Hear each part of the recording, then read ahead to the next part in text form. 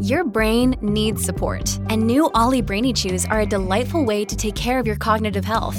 Made with scientifically backed ingredients like Thai ginger, L-theanine, and caffeine, Brainy Chews support healthy brain function and help you find your focus, stay chill, or get energized. Be kind to your mind and get these nootropic chews at ollie.com. That's OLLY.com. These statements have not been evaluated by the Food and Drug Administration. This product is not intended to diagnose, treat, cure, or prevent any disease.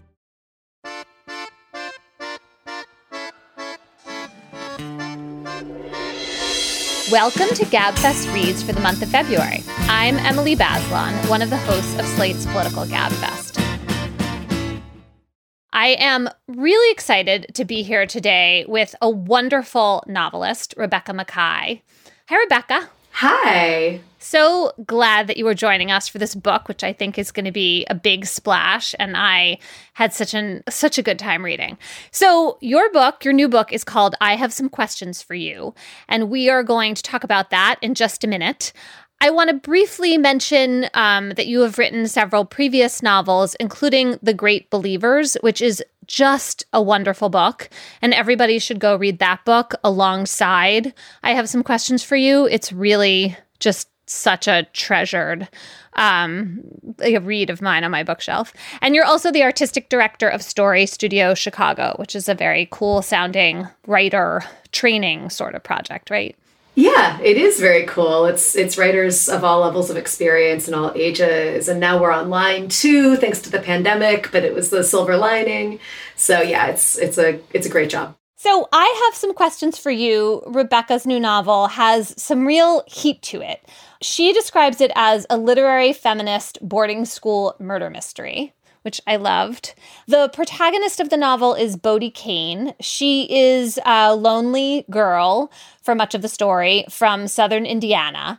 And some of the book revolves around her experience as a charity case at a made-up boarding school in New Hampshire called Granby. When Bodie is a junior in high school, her roommate, Thalia Keith, is murdered. And it's a really horrible crime that takes place on campus. And the school trainer, who is a pretty young black guy, winds up being accused of this crime and convicted and is in prison.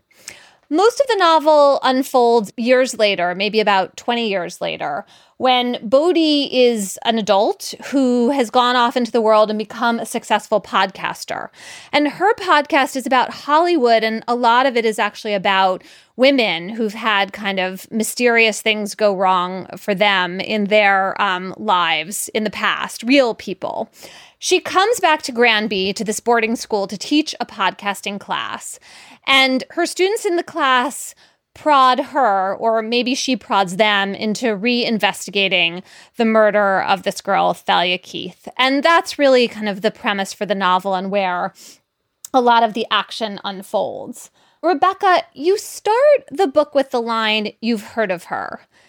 And that becomes a kind of recurring theme in the book. I think it's a theme you're playing with, this idea that there are girls and women whose lives, we don't know them personally, but they end up becoming, you talk about it at one point as like a form of public property. They become kind of news obsessions. And I just wonder why you started with that line and what you were thinking about. Yeah, I mean, that line does a few things for me.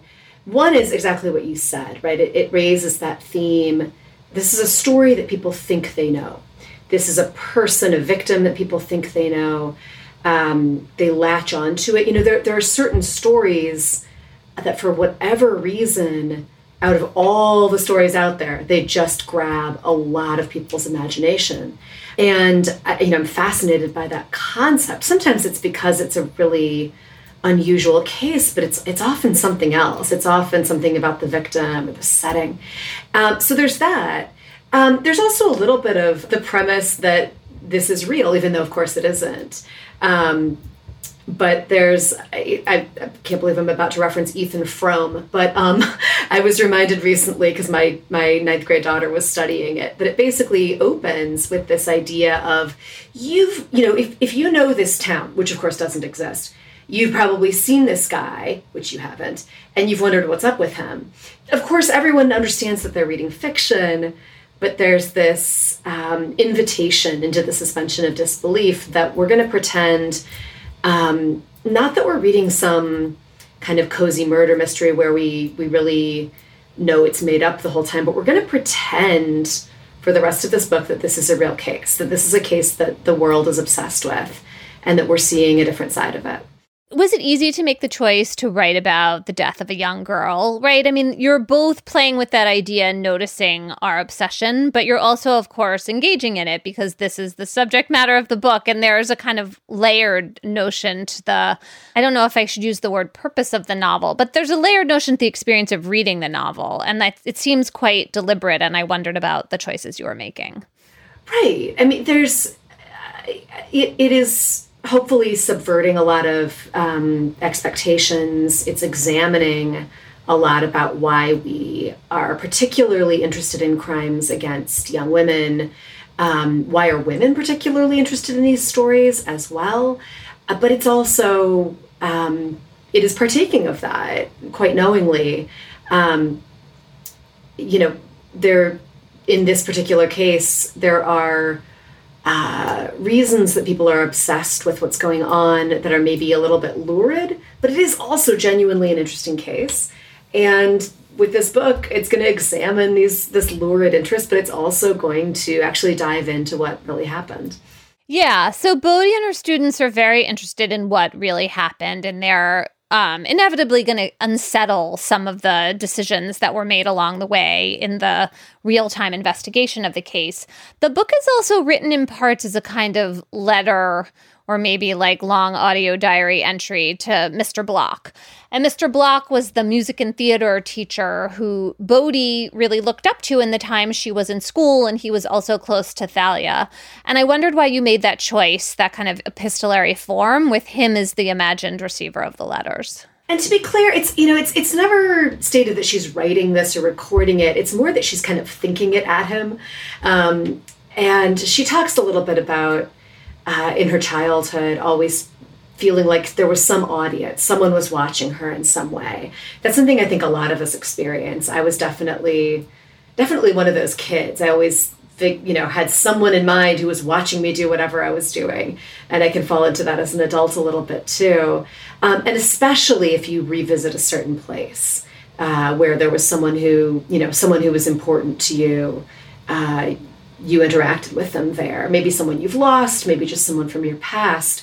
And so when she sets foot back on campus, without quite at first knowing why, the person that she is thinking of, that she's narrating her actions to, I think, to me, it's just really in her head, is this music teacher. Because she was attached to him for sure, but also because there are things nagging at her subconsciously about the involvement he might have had in this young woman's disappearance. It also seems like you're telling us something or showing us something about storytelling, right? I mean, what you just described is that experience of feeling like you're narrating your own life and that there's someone in particular who's your audience, right? There's a wonderful passage in the book.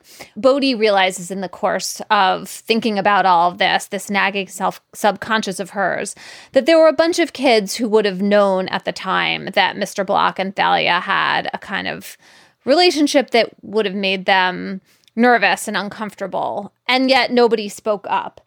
And then you tell this story about fireflies, which I think really intersects with this question of why don't people say the things that are on their mind, even if they're unwelcome. I just wondered, what you were thinking about with that passage and what role it plays in the book.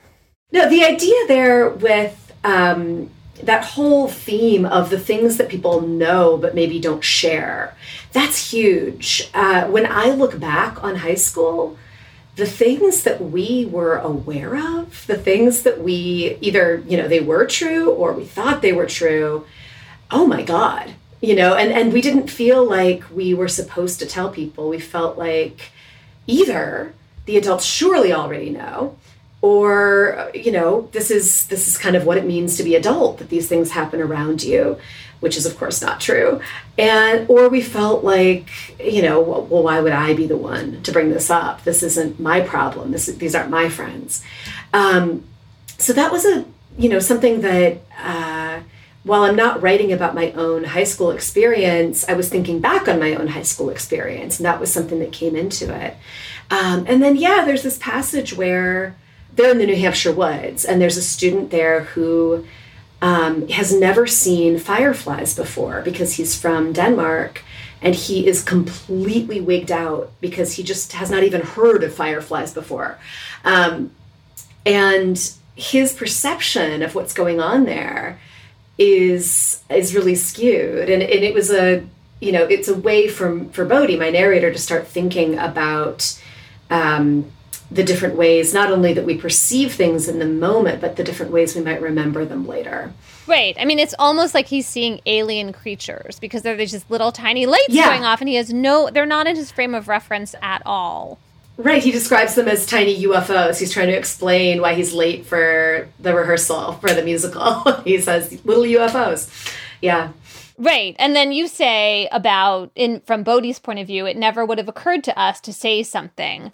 It's just like a different frame of reference entirely. And I also wondered if you were thinking about the idea that it was a different generation and a different moment of time. Definitely. Oh my God. So like Bodhi, I graduated from high school in 1995.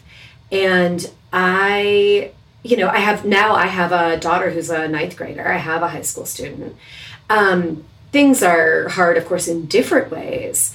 But, oh my God, the things that people said and did, both teachers and students, and I'm not specifically talking about my school, but I think everyone had this experience of looking back and going, oh my God, the things that bothered me at the time, and I thought it was my problem for being bothered. I was absolutely right. And, I could have said something, or, in one case for me, like I did say something and then about, someone exposing himself basically to people, said something and then regretted it because everyone was way more confused and upset at the fact that I would have a problem with it than at what this person was doing. And I think that's changed profoundly. I think it depends on the school, of course. It depends on the geographic area, but things are just so different. And including, and I want to say that I just want to call out your incredible reporting on bullying. There's been so much amazing conversation around bullying the past 10, 15 years. I think, these kids have been trained in how to avoid it, how to report it. And I do think that's thanks to journalism from people like you. So giant shout out to you for that. Thank you. I feel like that was more credit than I deserved, but I will happily take it. I mean, what struck me, it felt this memory and the world you're painting felt very 1990s to me. I'm a few years older than you. And one thing that often strikes me is that I think at the time, I thought the girls I was friends with, like, we thought we were living in pretty enlightened times. Oh, yeah. Yeah. That was as liberated as things would ever get. Yeah, totally. Right. And now it seems like kind of prehistoric. But sometimes when I talk to my law students and I sort of say, like, things are better now for some of these feminist issues, I feel like they get frustrated because things are not necessarily the way they want them to be. Yeah, and what's funny too, I think looking back, one of the funny things is the complacency that we, I think we really felt, some of us, even when we were unhappy, like, well, all those problems were in the past. Feminism came and, did its job, and now we're here. I'm sure that people who were coming of age as people of color in the 90s felt differently, but the sort of messaging out there that I absorbed as a young white woman was, civil rights, racism, all that stuff. We basically solved it. There's something every once in a while, but that's something we study, from the 1960s, which of course then also felt like ancient history, even though it was only 30 years past. Not only were things absolutely not anywhere close to solved or stable at the time, we've made in some ways, significant progress in some areas. And I think we're fortunately more aware of our shortcomings, which are still significant now than most of us were then. And I don't think that's just being an adult now. I think that's in general.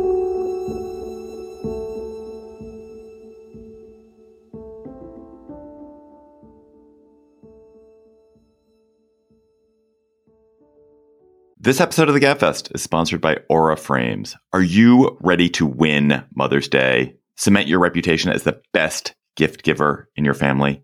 Give the moms in your life an Aura digital picture frame preloaded with decades of family photos. That mom will love looking back on childhood memories, seeing what you're up to today, checking out grandkids, checking out cousins. And even better, with unlimited storage and an easy-to-use app, you can keep on updating your mom's frame with new photos so that it's a gift that keeps on giving.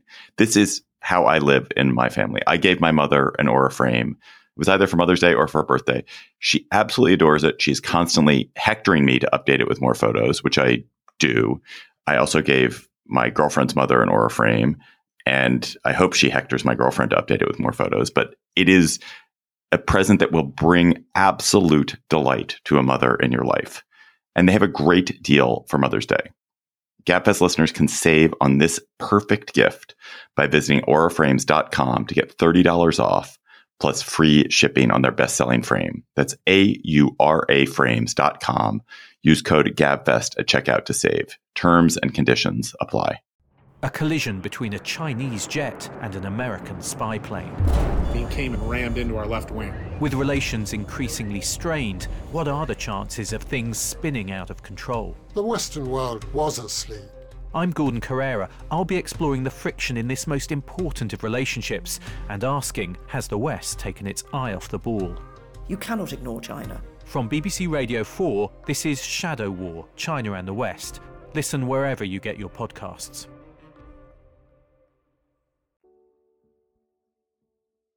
One of the ways I think this book subverts expectations, in the way you mentioned earlier, is part of the way through the book, Bodhi's ex-husband has an experience with being canceled via Twitter for a consensual relationship he had when he was younger but not super young with someone who was an adult in her early 20s. He is an artist. She was working at a gallery where his art was being presented and shown.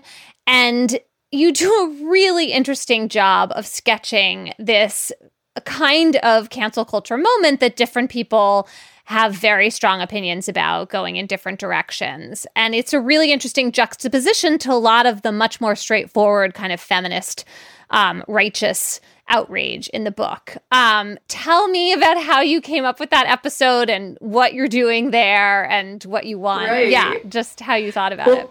My job is to create complication. My job is to ask questions, right? Or to take questions I already had and then mess them up even more. I definitely never want to go into a book feeling like I have a point to prove or I have some lesson for people. I have the answers for people. I'm never interested in that. And so, in this case, if the big questions on the table included abuse of power in sexual relationships or romantic relationships, when there's a big age differential, that's part of it. And also holding people accountable for their actions in the past. I wanted to include something that was not as easy, not as simple. And at the same time, and that's, one of the main reasons it even crept in there to begin with, was I was seeing these things happen in the literary world, in other, kind of public sectors. After that initial wave of Me Too, people being called out for things that in some cases, okay, that's not illegal, but it's gross. And in other cases, things that some of us look at and go, well, I don't see what the problem is. This, is an age differential really this huge issue in a relationship when we're talking about an adult woman who we'd like to think could make her own choices. that was something that was on my mind. It was something that I was, talking with friends about quite a lot in the time I was writing this book as different situations came up. And so it crept in because it was just something I was stewing over. There are a lot of things that creep in because they're on your mind, but you keep the things that creep in and then speak to other elements of the book. I keep the things that work in this echo chamber. And so that's basically what happened. That's why I kept it, was this is actually doing things here. It's also, it's throwing my main character, it's throwing Bodhi off balance to simultaneously be looking back and wanting to call people out for their actions in the past, but then to see a situation where she feels like she'd rather defend the person being accused. I think it succeeds both as plot and theme. I mean, you're creating a hard case, a case that's like full of gray area and that people can disagree about. A case that really could be pulled from Twitter. I mean, I think you did a great original job with the details, but it felt very possible to me. Right. And then it's like a different vantage point from thinking about the murder of Thalia Keith and this inappropriate relationship she had with this music teacher. God, I really hate the word inappropriate. I should have come up with something better. It's funny how we just it's so stiff and starchy and doesn't really say anything. This deeply troubling relationship, right? And I think that there's something very interesting here about feminist agency, or really just female agency, that you can have, that the difference between age and power differential, the difference in the details is everything in a sense, right?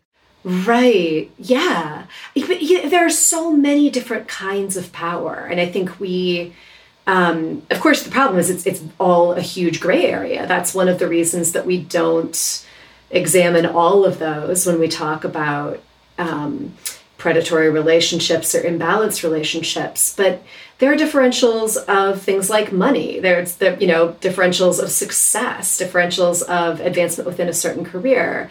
There are differences with certainly gender, certainly age, but also intelligence, also experience, also attractiveness, to be frank, right? That can really affect.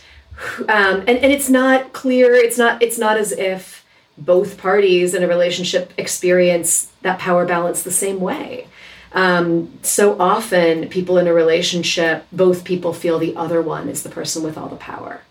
And, the way that as Bodhi rather looks back on what she knows about this relationship between this 30-something music teacher and this senior in high school, she imagines that he, the music teacher, probably didn't feel like he was the one with all the power. He probably felt like, I'm putting this, I'm staking everything for you. You're the one in control. And she goes through different versions of that, including wondering actually if he actually took her life, wondering if something else happened.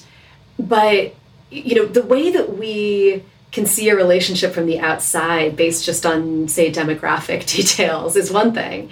And the way it looks to people on the inside is quite another. And of course, there is a black and white component to this, where someone underage who is a student and someone who is an adult who is an instructor, that is absolutely inappropriate in just about everyone's book, including mine.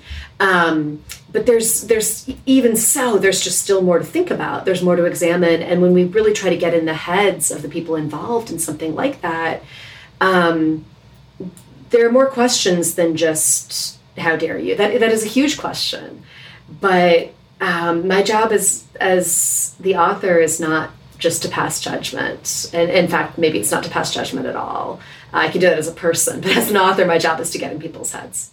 Well, and that's the beauty of fiction too, right? You can have all the questions you raise swirling and you don't have to resolve any of them, and you can have shifting sympathies and there's no... Totally. Right? There's no didactic conclusion. I wanted to talk about one other aspect of Bodhi's character. So she's, in a lot of ways, had a really difficult upbringing. And that is something you lay out pretty early in the book. And then we watch her remember herself as struggling in high school, but she's also like a pretty fierce person who has come through that and has a lot of strength. The book has her be a mom, but her kids remain entirely off stage through the whole book. We never meet them. And that was such an interesting choice you made. Why don't we ever see her actually dealing with her lovely children? Right. The only time we see the kids is like over FaceTime, very briefly. Basically, there are two main sections to the book, and in both of them, she's on the road. She's someone who lives in LA, but in both sections, she's in New Hampshire. And God, I do have a big chip on my shoulder. This isn't the whole reason, but, the ways that someone's in the news, let's say someone goes missing, and they won't stop talking about them as a mom. The blah, blah, blah, the 32-year-old mom, blah, blah, blah, the mother of three, when that does not happen for men. And I also, anyone who travels for work, any woman with children who travels for work gets this question that Bodhi gets throughout the book, of people kind of almost wide-eyed going, who's watching your kids? And to be clear, honestly, I get that question mostly from other women, mostly from women a generation or two up, and I understand that part of the subtext is, wow, I would not have been able to travel the way you're traveling. So I don't take offense at it, but if you're on a book tour and you hear it 3 times a night for 2 weeks, you start to feel really guilty when there's nothing to feel really guilty about. So I kind of defiantly just really wanted to write about someone who, yes, has children, and that is absolutely not the point of the book. Not, part of her identity, but absolutely not a defining part of her identity. There's also, I think, to be clear, a little bit of, because she is narrating this whole thing to Mr. Black, to this rather predatory teacher, a little bit of her wanting to keep her kids out of the story, of not wanting to tell him about her kids, that felt right to me, that as she starts to realize more and more how predatory he was, that the last thing she would be doing is telling him about her son and daughter. That's a really good point. I feel like they're on her mind in a way that doesn't come up frequently in the book, but it comes up in moments that felt very resonant to me, that your kids don't have to be with you physically for them to be intertwined into your thinking and your emotions when you're on the road. I want to close by asking you 2 questions that are sort of lifting off from the book. I found myself dying to know what you think about both of them. So you are someone who has a wry, funny Twitter presence. And obviously you're aware of the downsides of Twitter since, your cancel culture episode in the book really incisively gets at some of them. So up or down? Are we better off in the world if Elon Musk destroys Twitter? Or do you feel like it's doing more good than harm? I wish he would just give Twitter to someone better capable. But I still use it. I kind of can't quit it at the moment. I'm trying to do more and more, remembering to use Instagram. I'm doing my Substack, all those things. What if it does explode? And then how do I stay in touch with everybody? But I think about the people it's connected me to. I think about the communities built there, and then even, political movements, for better or worse, but the ways that people have been able to organize direct action, the ways that people in countries that really limit the way people talk politically have been able to connect to each other, including, literal revolutions that have been organized over Twitter. Twitter itself as a company, as the platform itself, who knows how long it is for this world. But that model of the town square and we're all going to talk to each other all the time, I think that is here. Such an interesting moment. You know, to us, it feels like, oh, the internet came along, and then ages and ages later, social media came along, and then ages later, Twitter was here. And, you know, in 100 years, people are going to look back on this as all one big moment. All of these things as pieces of one giant puzzle. And it's an interesting, you know, it's always an interesting time to be alive, but that is one of the things that makes this time to be alive so interesting. And it's a reason that I was so willing to write about it. If Twitter vanishes in a year, then my book might seem a little dated. That's fine. It is of the moment. It's here. It has become so much a part of the news cycle, of the way we think, of the way we react to things. We need a lot of fine tuning. And I think a lot of it is happening as we start to maybe keep our reactions in check a little bit more in certain situations. I do see people being a little bit more thoughtful in, some people, to be clear, some people being a little bit more thoughtful before they jump to conclusions and really attack someone online, which is good. And we'll see where we are, you know, in 10 years with that. But, this definitely, you know, I was definitely writing this book from 2018 until, you know, the final edits were in this last year. And that's a time when so much was going down on social media, especially with in regards to all that Me Too stuff that was really earth-shattering for so many. I think you're right that the book in some ways feels ripped from the headlines, but it also has more enduring things to say. And in some ways it reminded me in both of those senses of Donna Tartt's A Secret History. And because it's such an evocation of a small group of intensely bonded young people. I mean, A Secret History is, of course, about college, and you're writing about boarding school. Thank you for saying that. Everyone remembers it as being about boarding school. I've had so many people say, oh, you're writing a boarding school novel. I loved The Secret History. That's my favorite boarding school novel. And I want to throttle them.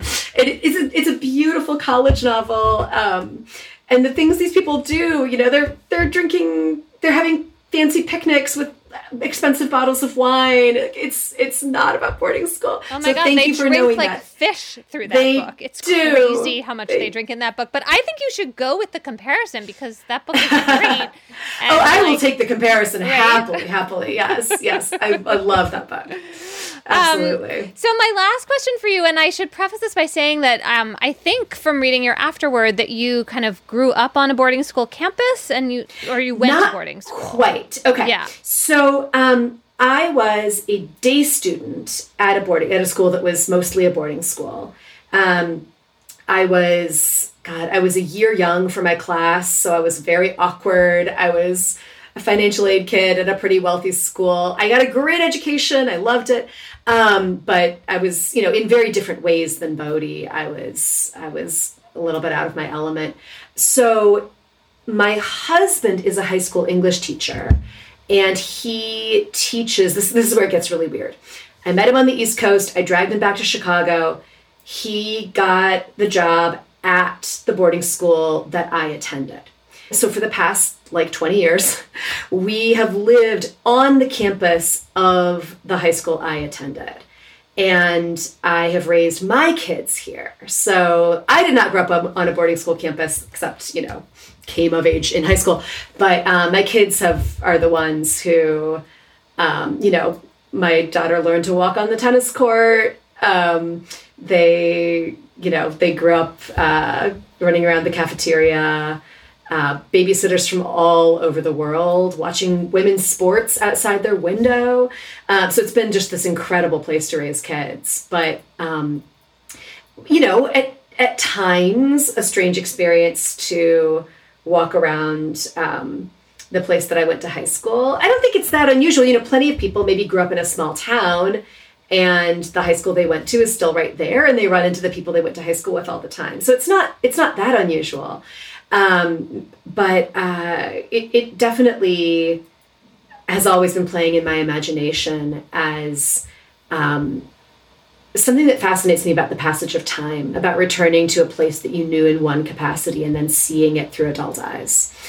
So this school is not based, I tried to make it as opposite from the school as possible, make it a ski school. We're in Chicago. It's not a ski school. Tried to do absolutely everything different that I could.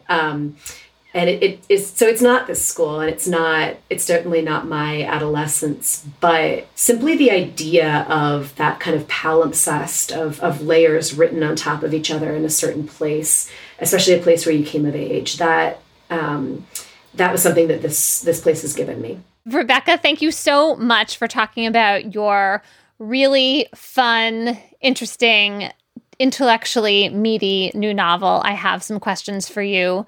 It's really fun that I got to have some questions for you to steal your title. Thanks so much for joining us, and congratulations. Thank you. This was really fun. That is it for this month's edition of GabFest Reads. Our producer is Shana Roth. Ben Richmond is Senior Director of Operations of Podcasts, and Alicia Montgomery is Vice President of Audio at Slate. We will be back next month with another edition of GabFest Reads. Until then, all three of us, John and David and me, will be back in your feed on Thursday with a new episode of the Slate Political GabFest.